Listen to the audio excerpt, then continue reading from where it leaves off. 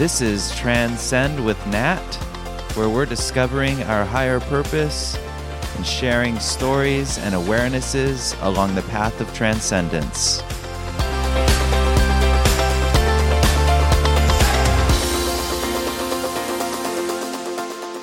Hi, and welcome to Transcend with Nat. This is Nat. I'm your host, and I've got a couple of great interviews that I'm going to be sharing with you today. The first one is with Arlene Steputat, and it is about death. And the second one is regarding women's issues, especially at this time of the pandemic, and that's with Rebecca Davies. And I'm also really excited because I'm going to be doing a 3-month course online. So any of you who are interested in having a deeper experience with your purpose, with manifesting your life in alignment with your spiritual purpose, with your higher self, this is an opportunity. I'll be teaching the course over Zoom, and we'll be focusing on how you can align your outer life much more in alignment with the inner spiritual awareness and create greater success, and success that is fulfilling, and having success outwardly and inwardly. And it's called Purpose Filters for Success. So if you're interested in that, you can go to my website and get more information on that in the courses section, transcend.online. So I'm really excited about offering that, and I'm really excited about any of you who want to participate. Without further ado, I want to get into the first interview, and this one is with Arlene Steputat, and she is a death doula.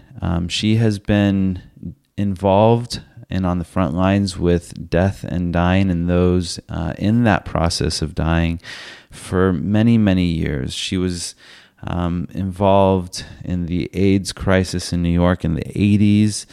She's was the program director for Alzheimer's Association of the Central Coast of California, has worked in nursing and hospice, and is involved in helping people in planning, doing their advanced care planning, and doing in the whole dying process for families and for the individuals. She is very experienced in the subject, and given what we are going through, given what's going on as a planet in terms of death and that possibility being very forefront in our consciousness right now. I said possibility. Well, obviously it's more than a possibility. We all do get to have that final initiation of dying. But just this virus pandemic has really brought that to our attention as individuals, as a group.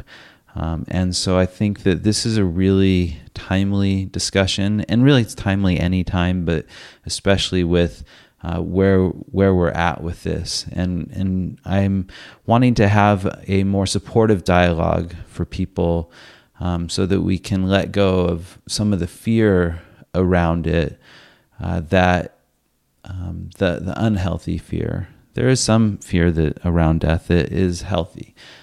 So I just wanted to introduce her, and I'm going to just let you go right into that show now. Hi, Arlene, and welcome to the show today. I'm glad you're here. Me too. So I wanted to have you on. You wrote me after I had John Morton's interview where I mentioned, a lot of what I'm seeing is this fear of death. And you've had so much experience throughout your life with working with people dying and that process and people around them and that whole process. And I was reading just before this something on your website, dyingingrace.com, that you say the denial of death is pervasive, and we have a collective conspiracy of silence, a tacit agreement not to talk about death and dying in polite company. Death is a taboo topic. So I love that. Just makes me want to talk about it more. Right. We want to break those taboos. That's what I'm all about. Yeah. That sounds great to me too. So let's talk about death, and because it does seem right now, I don't know what you're seeing, but I've seen a lot, especially like I've even this morning just reading comments where people are really upset about people dying, and this has really brought the fact that people, I know it may sound insensitive, but our bodies will die, that it's brought that to the forefront, and there's some people really upset about that, and it's almost kind of interesting to me because it's some people, it seems like they didn't realize people were dying before this. And so I'm just curious how you view how this is as a society, how we're processing this, and what your views on this subject are now that we're dealing with the coronavirus. Well, first, in an odd way, the amount of death that we're seeing and the numbers that we're seeing are part of the larger wake-up call. And I think that's kind of what's going on across the planet, whether it's the environment changing because cars are driving less. And so there's a couple of things. First off, it shatters the illusion that it isn't going to happen to me. And so, sadly, I think a lot of people are in fear. There's some people that are in fear it's going to happen to them.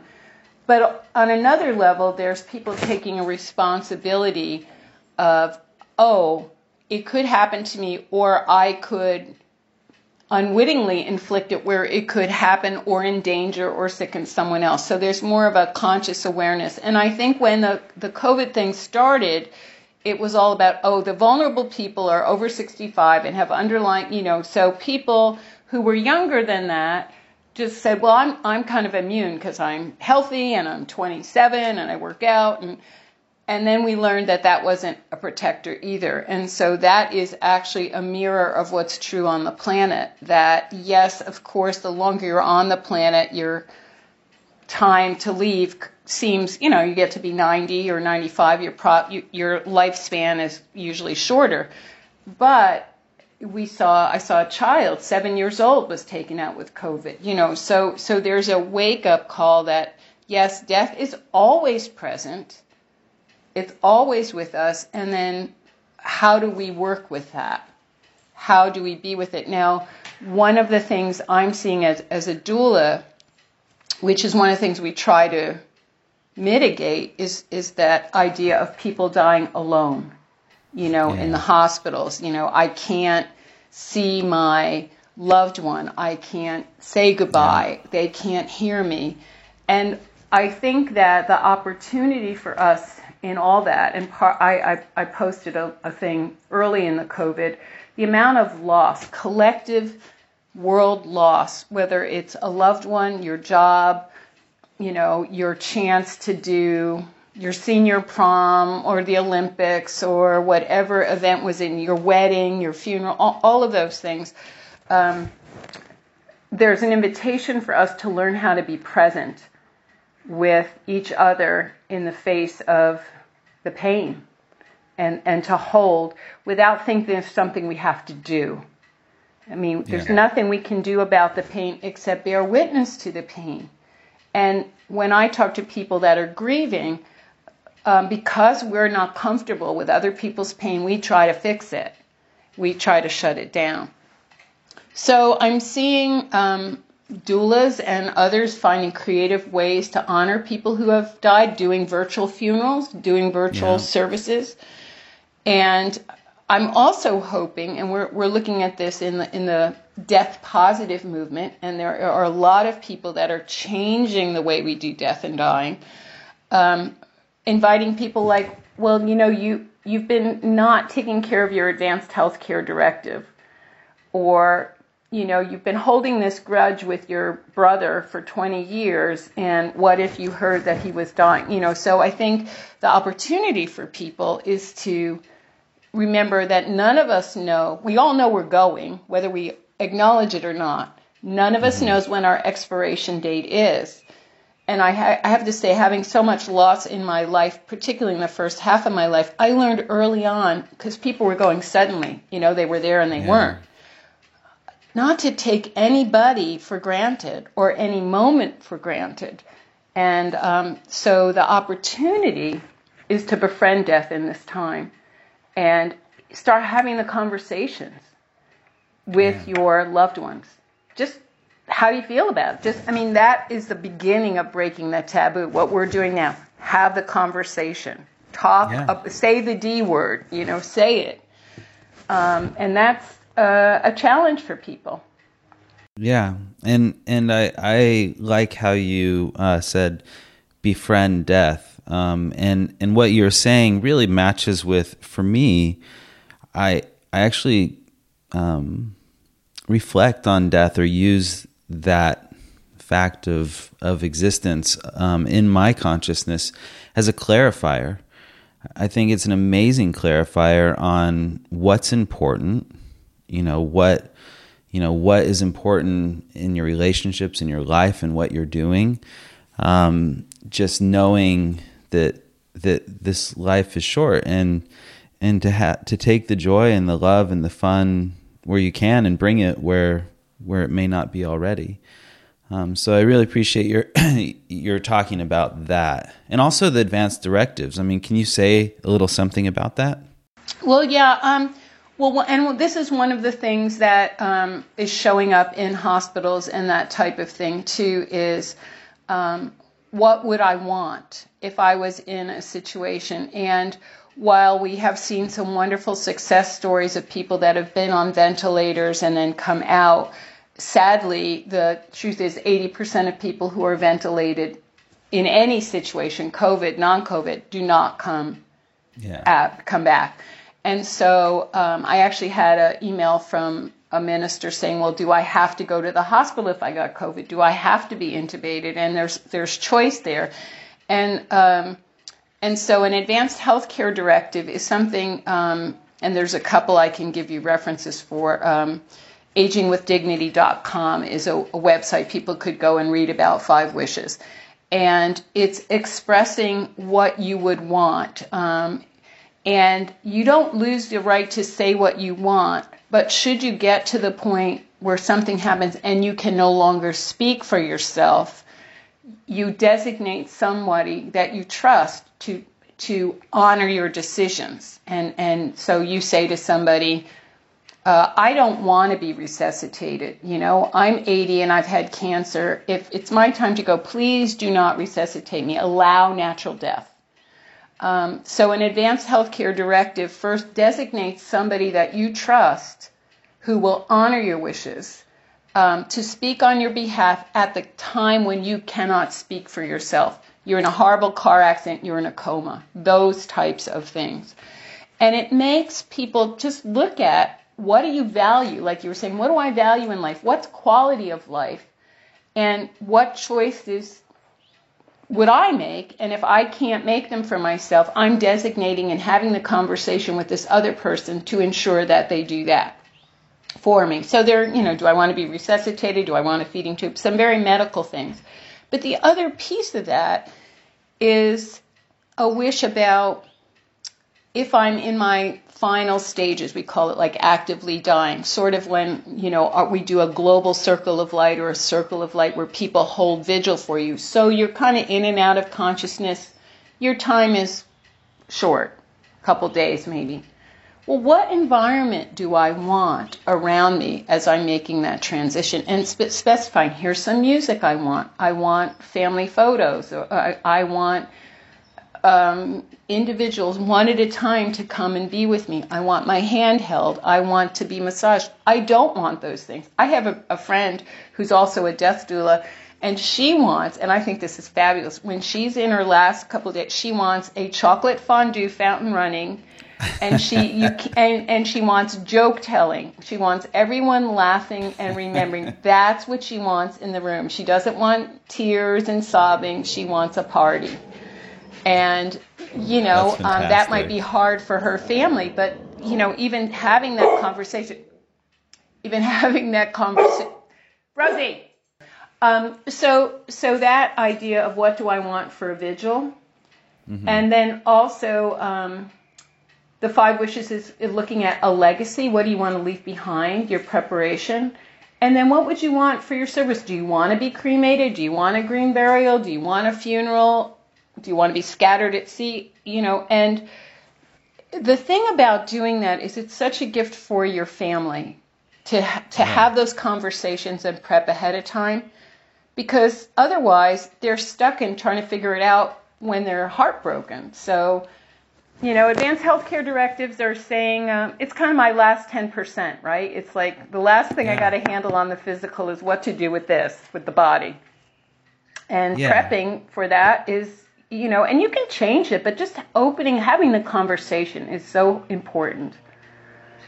I agree. I mean, I've actually used one on multiple occasions. Being with, as many of my listeners know on this show, I talk about John Roger, my teacher, a lot. Being close to him, I was one of his power of attorneys, as was Jesus Garcia. And we had multiple times in the hospital where he, for whatever medical reasons, was unconscious, and we had to make life decisions for him. Exactly. And so he used to say something with that, nothing's sacred between us, meaning like, we can talk about anything.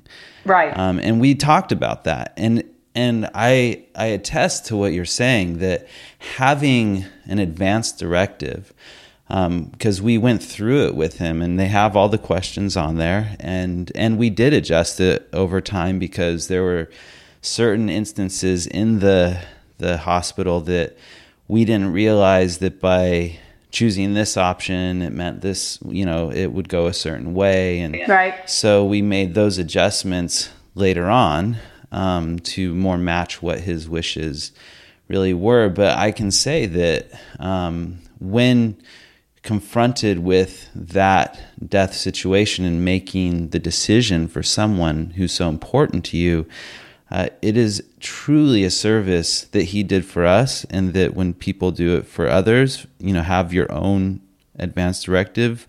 And I've had one for years. Mm-hmm. I'm young, but you never know. And so to know that as the person making the decision, that you're making it in line with what that person wants. And at least my experience, I think there was at the hospital at the time when we made certain decisions that were big decisions, and they had the copy of the advanced directive, there was, I think, someone or a group of people, doctors or whatever in the hospital, that made sure that we were actually following what was on that document. And so, it takes some of the responsibility off of the people making the decisions for you, which is really helpful when you're dealing with that. Yeah, well, there's 2 things. One, good on you for having an advanced healthcare directive. I actually go out to universities sometimes and talk to students and say, if you're over 18, you need to have an advanced healthcare directive. And the whole movement of getting people to have healthcare directives started with several famous historical cases, including the first one that was nationwide was a woman named Karen Ann Quinlan, who kind of had a drug interaction, not a pharmaceutical, just her body reacted to something, and she was only in her 20s. And it became a national thing because her father wanted to allow her natural death, and the medical community was like, no, we have to put her on a ventilator and keep her alive. And there's been a number of those cases where people were younger and people had to fight. And again, you can easily, Terry Schiavo was another famous one where the husband said, no, she wouldn't want to live like this. And her parents said, yes, she's our daughter, you have no say. And it went to the courts in Florida and was a national scandal. Like, with everything else going on in your life, that's the last thing you want. And, so I advise everybody to get when you can change it, what you might decide for you, me looking at you, you probably want to have CPR, I would say. Yeah. You're young.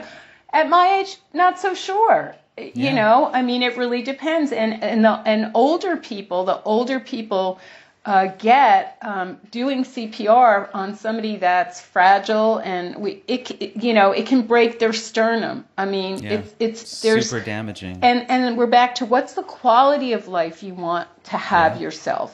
And that's also, I worked in hospice for a long time, and that's the other thing. People wouldn't choose hospice till they were really dying instead of understanding the benefits of that. So I'm all about helping people befriend death and also ritualize it and make it sacred. It is a sacred time.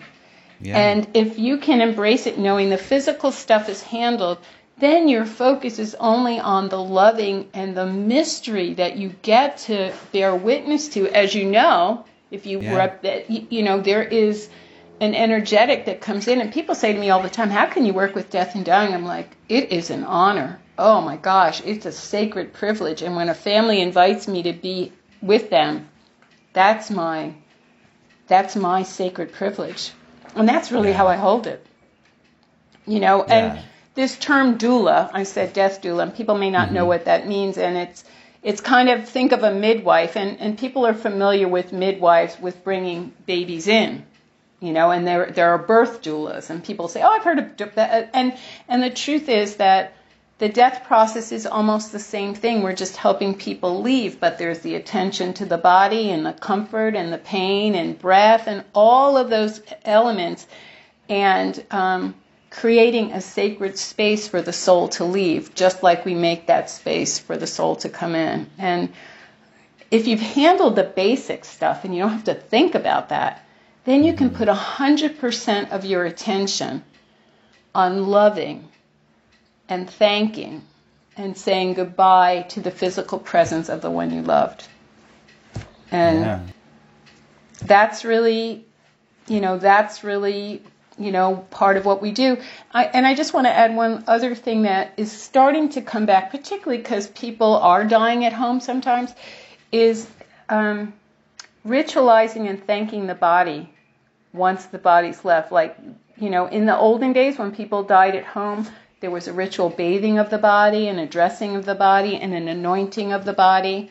And that's work I do as well, either to teach a family how to do that, or and there's something very sacred about saying goodbye to this body temple that held our beloved, and thanking that, knowing that your loved one is with you in a different way.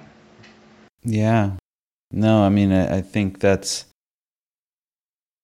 a beautiful process, is the dying, and also being able to do that in some way for the body. I think it really, it can help those of us who remain, really. Right.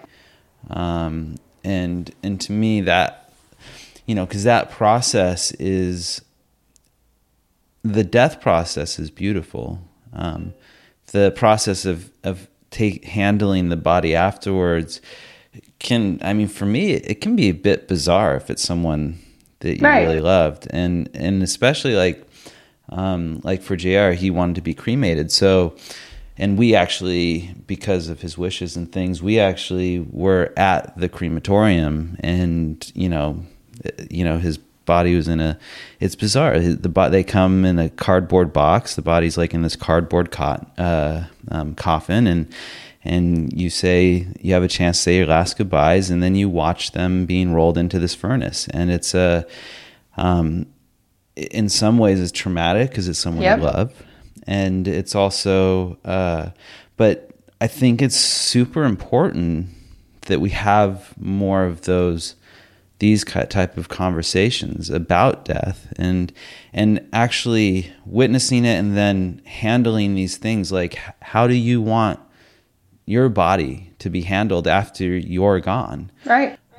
Because it does also make each of us consider, like, our values, of what's important to us in terms of death, and also helps us consider death and bring it more to the forefront, which in some ways I think this virus is definitely bringing that, and in some ways people are not handling it well, and in some ways people are really like taking the time to befriend the death.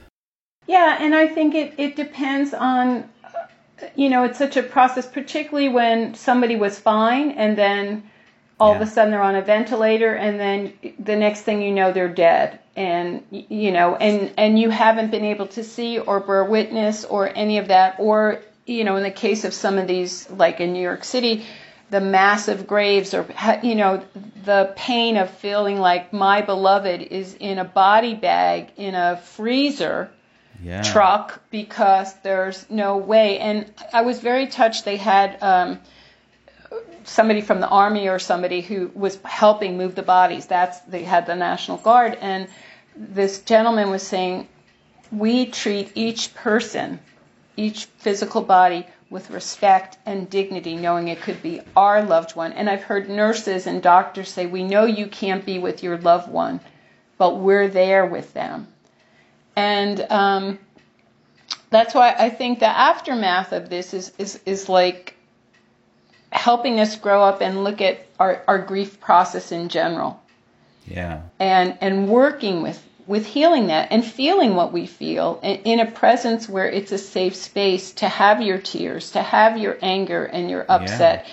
And all too often, because it kind of resonates and everybody's uncomfortable, because a lot of times we haven't done our grief work on our own losses, or, it's like I put it away and I don't want to think about it. And we kind of do a spiritual bypass, if you will, and that comes back to get you if you haven't done the full integration of the experience as a human. You have to work it all the way through, and we're lucky enough to have tools to do that. Yeah. And that's part of what I do as well, is I make myself available to help people work through that piece of it and get them hooked up with other professionals in the community. And I just want to say to any of your listeners, the things I do, I'm here in Santa Barbara, but I'm in a network, a national network. I personally and my team, we do what we do for free. There's no charge. We're just doing this as loving service to help people befriend death in a time where it's in our faces. So, you know. Well, thank you so much for that. I'm sure we'll be discussing this more.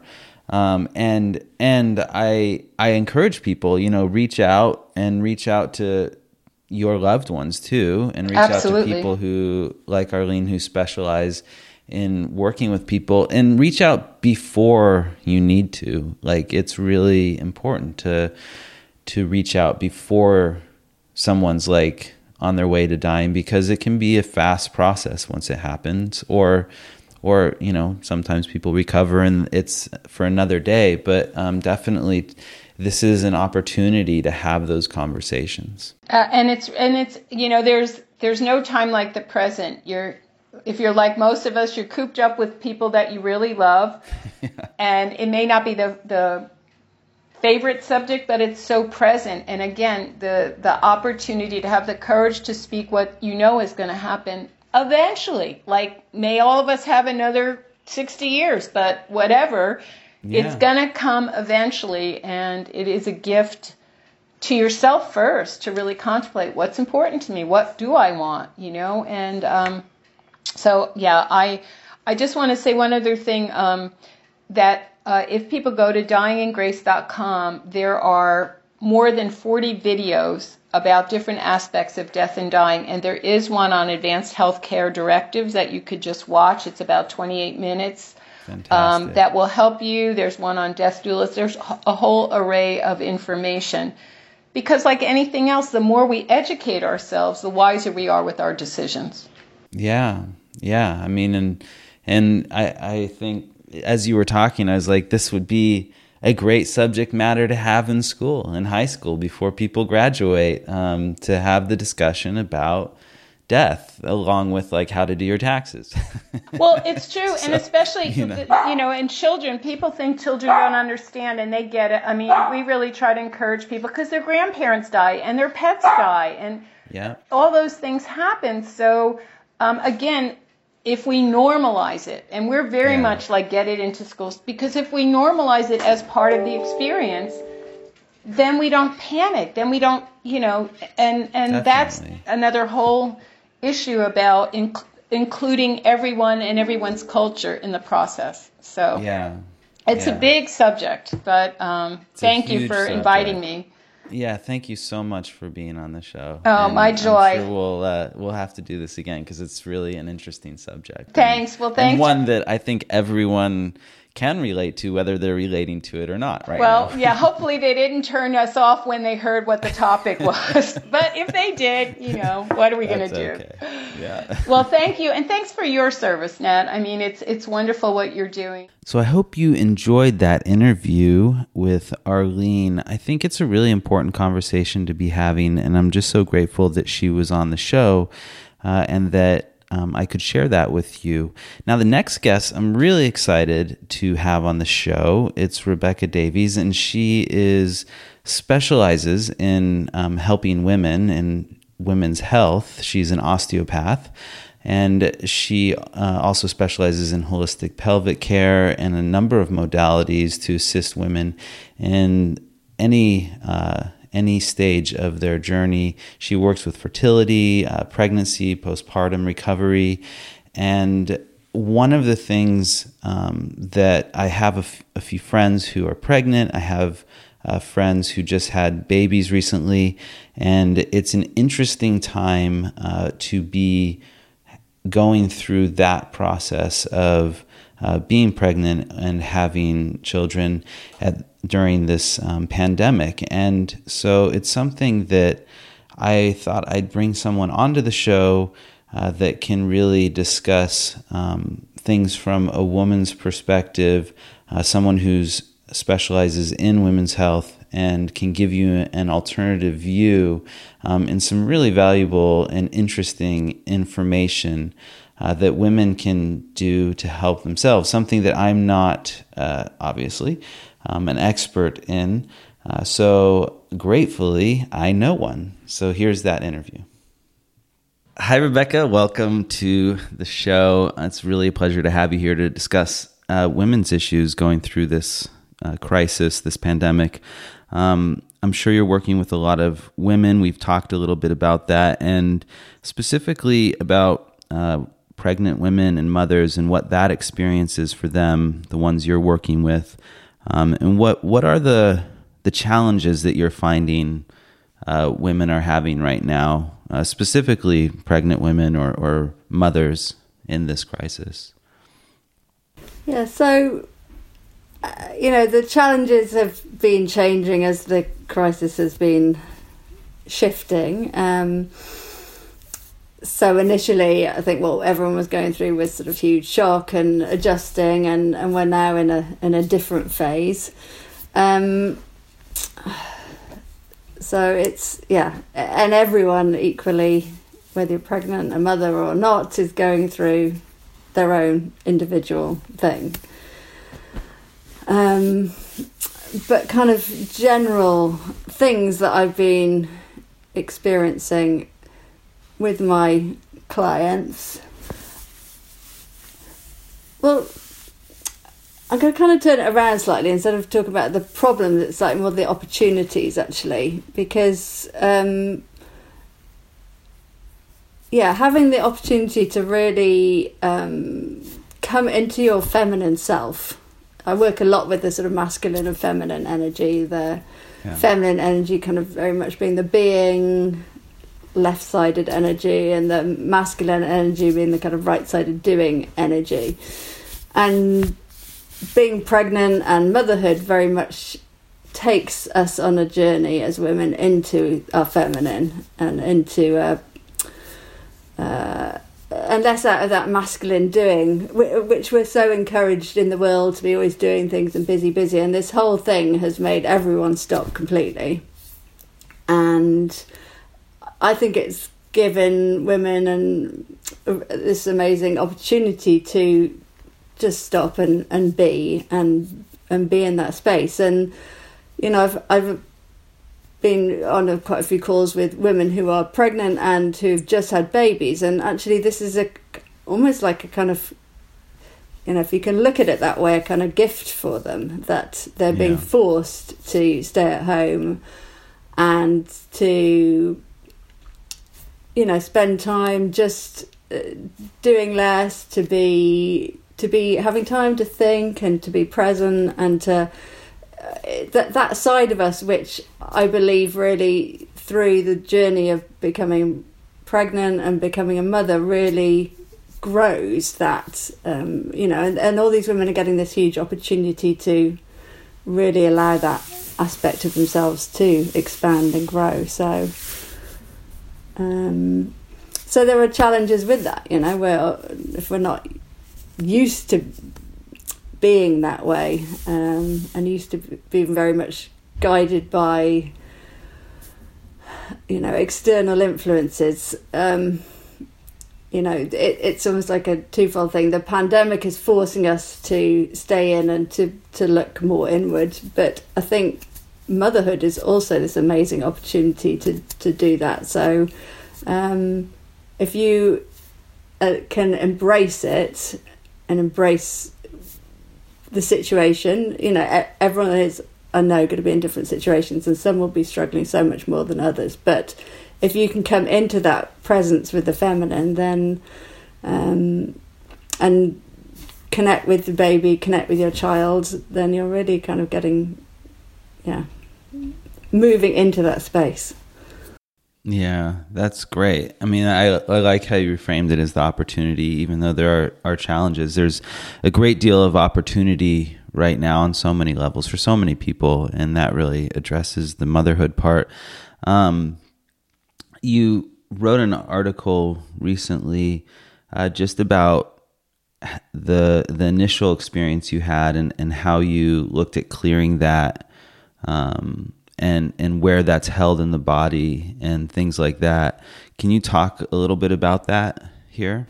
Yeah, definitely. So I work a lot with the pelvic bowl and the pelvic bowl energy in my work, which for women's health, fertility, pregnancy, postpartum, which is a lot of my work, it's the energy we hold in our pelvic bowl is really key. And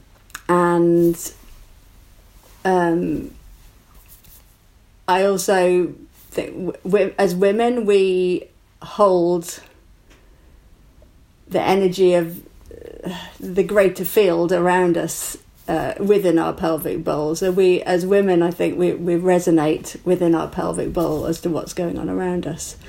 And, so we can also resonate with fear and with, with others, with, the things going on around us, and hold that, holding that as tension within our pelvic floor, within our pelvic bowl.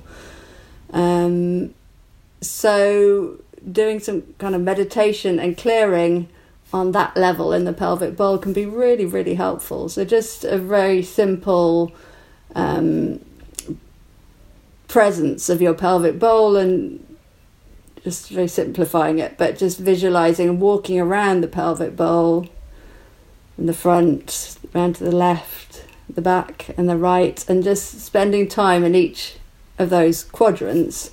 You can just sensing what it is you're feeling, and often women will I don't work so much with men's health, so I can't say, but it might be the same with men, but will really sense a difference, say, between their left side or the right side, or they might feel tension in the front of the pelvic floor or the back of the pelvic floor.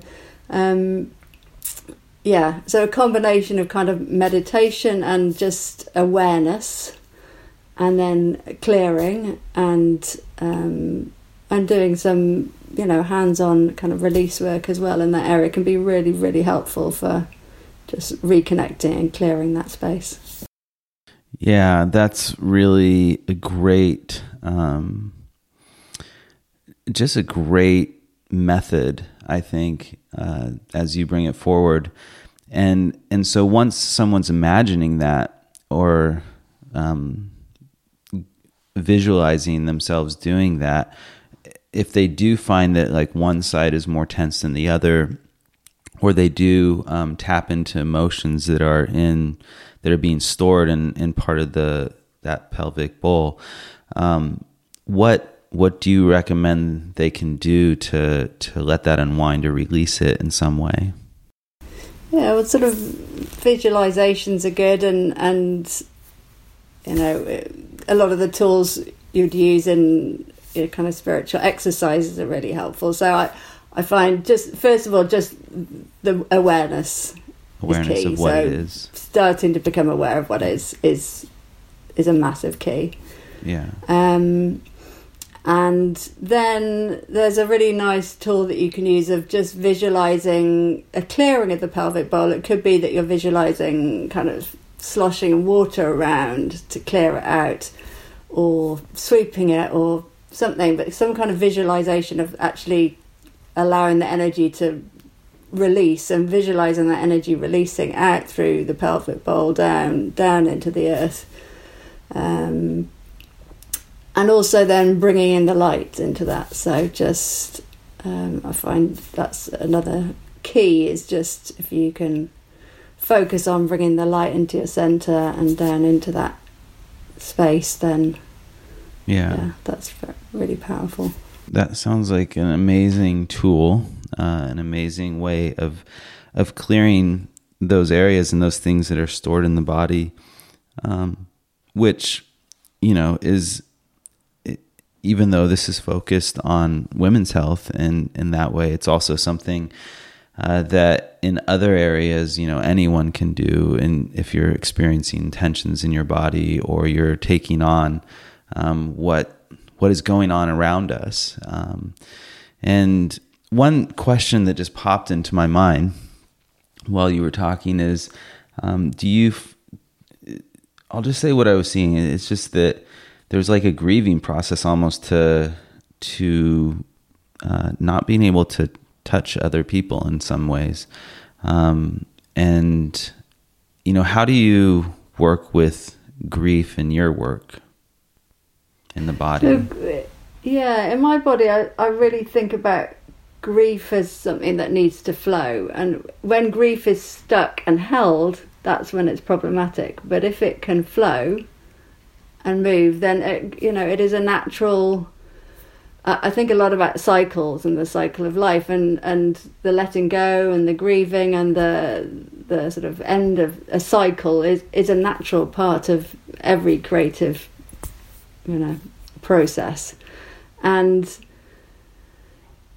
so just to be able to first of all identify what that grief is, and then just to having that awareness of it, just allowing it again, just to release.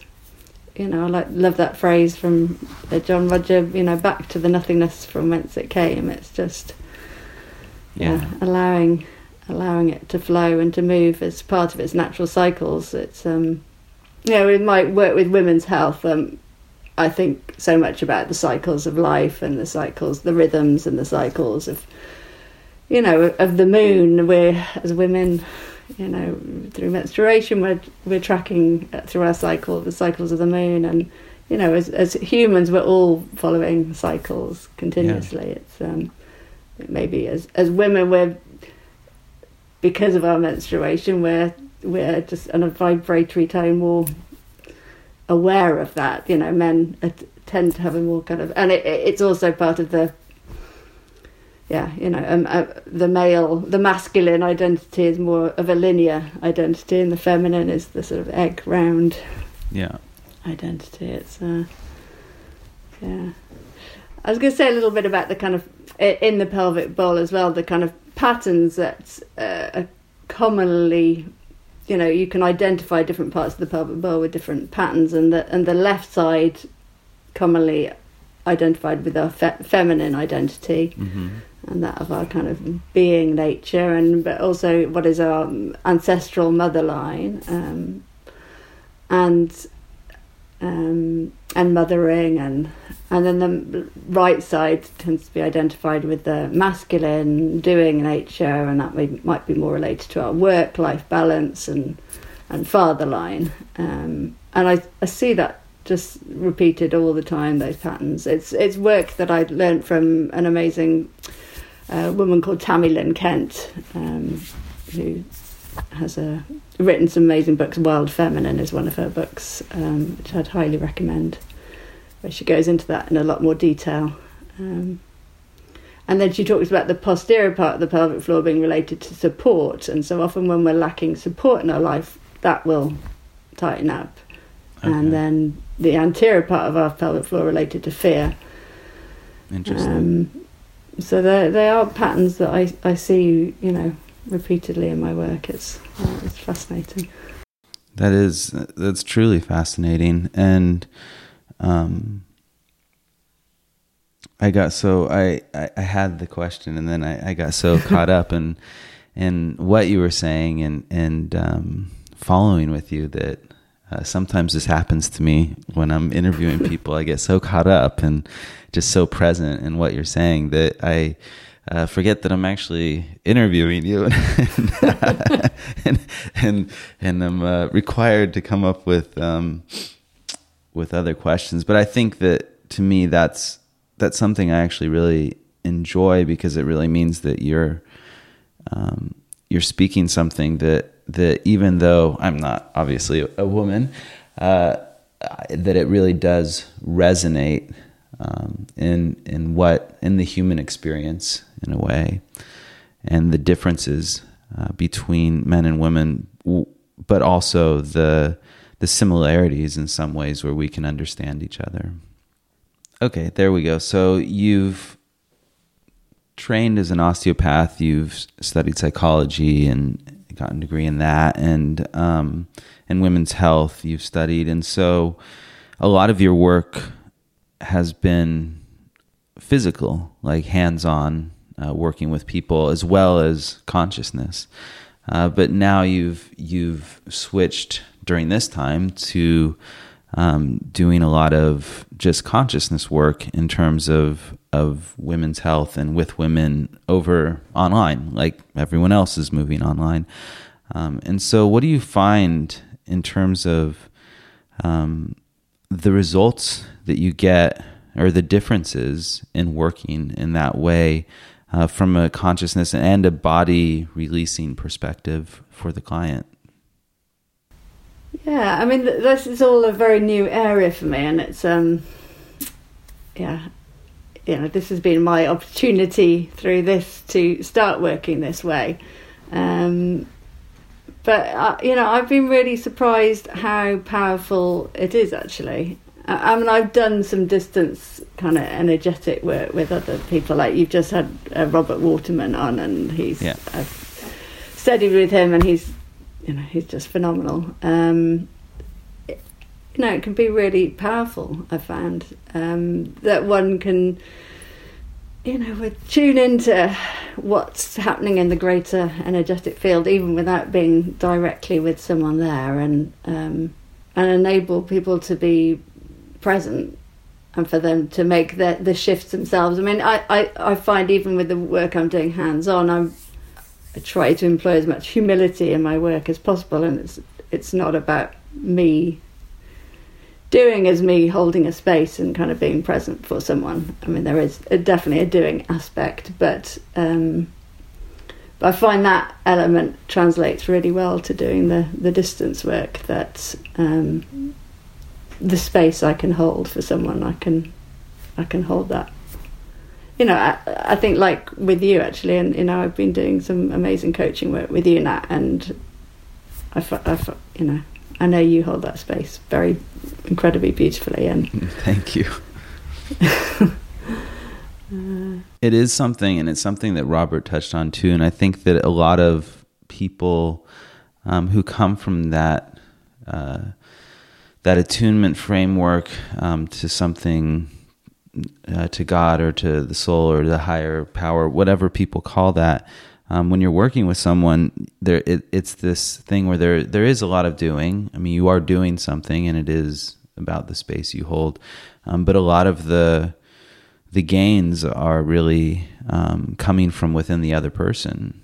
And so it's interesting that seems to be a theme. That was something Robert talked about or that we talked about in his interview, something I definitely have found over the years, and even in the work of working with the body as you do, and working with the body and consciousness in the way you do, it sounds like that's also something that's very present, is that it really is the individual who, it's them who kind of does it. We're just holding in a way and doing something, but it's, to allow them to heal themselves. Yeah. Yeah. And that's actually one of the principles of osteopathy. So, Andrew Taylor Still, who was an American who created osteopathy back in the 1800s, he, one of his principles was very much about the body has its own medicine cabinet, and all the healing that is needed is within the body, and you're not, it's a very different approach to modern medicine, which is about a kind of paternalistic approach of someone else is going to fix you. And osteopathy, in its essence, to me, I believe, is very much about you're just enabling someone to help themselves. Yeah. And that's great. And it's also a great reminder to, anyone out there, is that, you can do things for yourself, to support yourself and to support your own body and your own immune system in this whole pandemic, with dealing with viruses or any virus or whatever's going on in the world. That, there is an opportunity to really work with yourself, letting go, as Rebecca was talking about here, working on letting go of those energetic things in the places we hold the emotions, as well as doing those things for yourself to help your immune system, to help your vitality. Like this morning, I worked out. My office is also now where I work out, and it was so, to use a British term, bloody hard to get myself up to actually do anything this morning. But I did it. I don't know how I did it. I don't always make it, but it was really great. But at the same time, it is challenging. I know we're all challenged with these things right now. But there's an opportunity. Yeah, and you feel good afterwards. I mean, I'm in the middle of a liver cleanse, and I'm on day 6 of it now. It's a 9-day cleanse, and I'm thinking, why have I done this to myself? I don't want to eat any more salad. But it's I thought, actually, this is a kind of good time, because we're not going out anywhere, we're not doing anything, so it's just and it'll be finished by Thursday, and I'll feel good for it after. Nice. Well, I think this is a great place to just complete, and thank you so much for coming on the show and talking about these things with me. Thank you, Nat. It's my pleasure. So that's our show today, and thank you all for listening.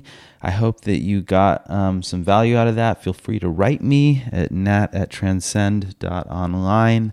Come to my website, transcend.online. Get on the mailing list if you want to have some updates of what I'm doing, of the workshops that are coming out, and things of that nature. So I am looking forward to the next episode. I've got some interviews scheduled that I think are going to be really valuable for you guys. All right, so stay in touch, and I will be letting you know of the next one.